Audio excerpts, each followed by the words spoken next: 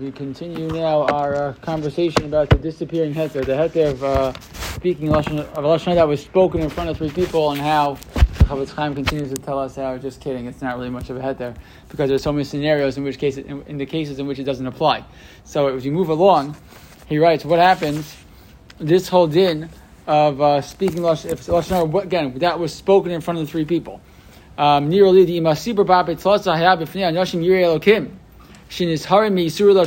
say, remember, the whole point here is not that one person is allowed to speak lashon hara if you're saying in front of three people. That makes it worse, right? The more people you speak lashon hara in front of, the worse it is.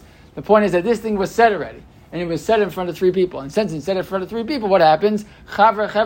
People, they tell their friends. And since we assume that happens, so then when you are told this information, or they say that information to somebody else, so maybe it's not lashon hara in certain scenarios.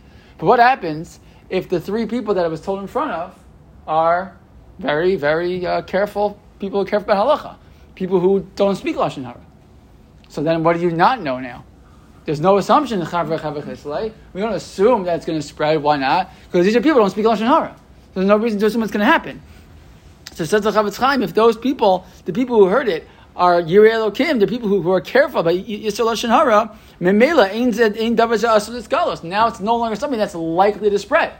So now, when you hear it, if you would hear it from somebody else, or someone would tell it to somebody else, that now the whole heter goes away, because again, the whole point is it's an assumption, everyone's going to hear about it anyways.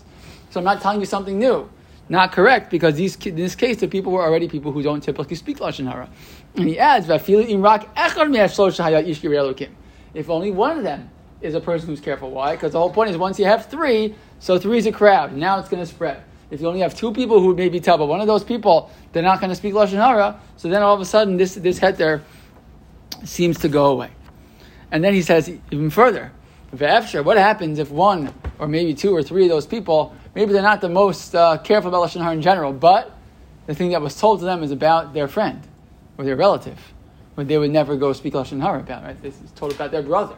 Right? I'm not going to go tell someone about that. Right? So if one of the people listening was one of the krovim, a close relative or a close friend of this person, and they would therefore, again, you lose this assumption that the word's going to spread. So now this whole heter of, now we're sitting in front of three people, everyone's going to know anyways, so that goes away. Fine. That's halacha hey. Halacha vav. Even further, this was an interesting one to think about how it applies today. The Chafetz Chaim was living, right, the Chafetz Chaim passed away in 1933. I don't know what year he published the Sefer Chafetz Chaim, but before then. So he writes, this whole halacha, he says, applies dafka ba'osa ir, sheshama ba'apei tlasa.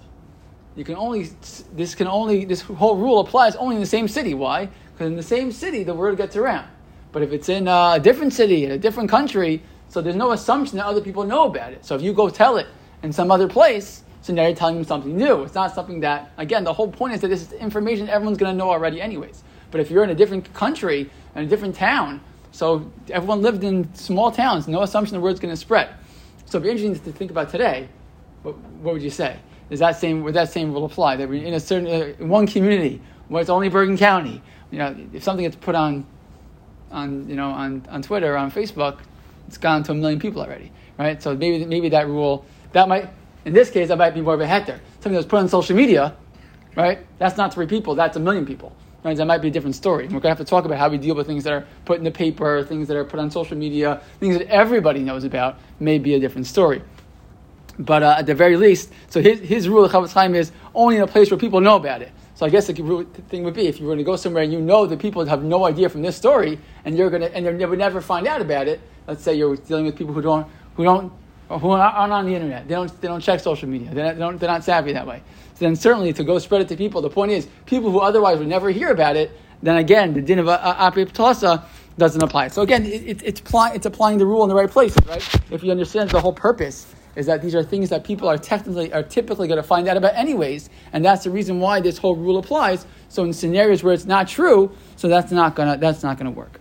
And one other time when maybe this halacha won't apply, what happens is the person tells a story and says, but you can't tell anybody. It's got to stay in this room.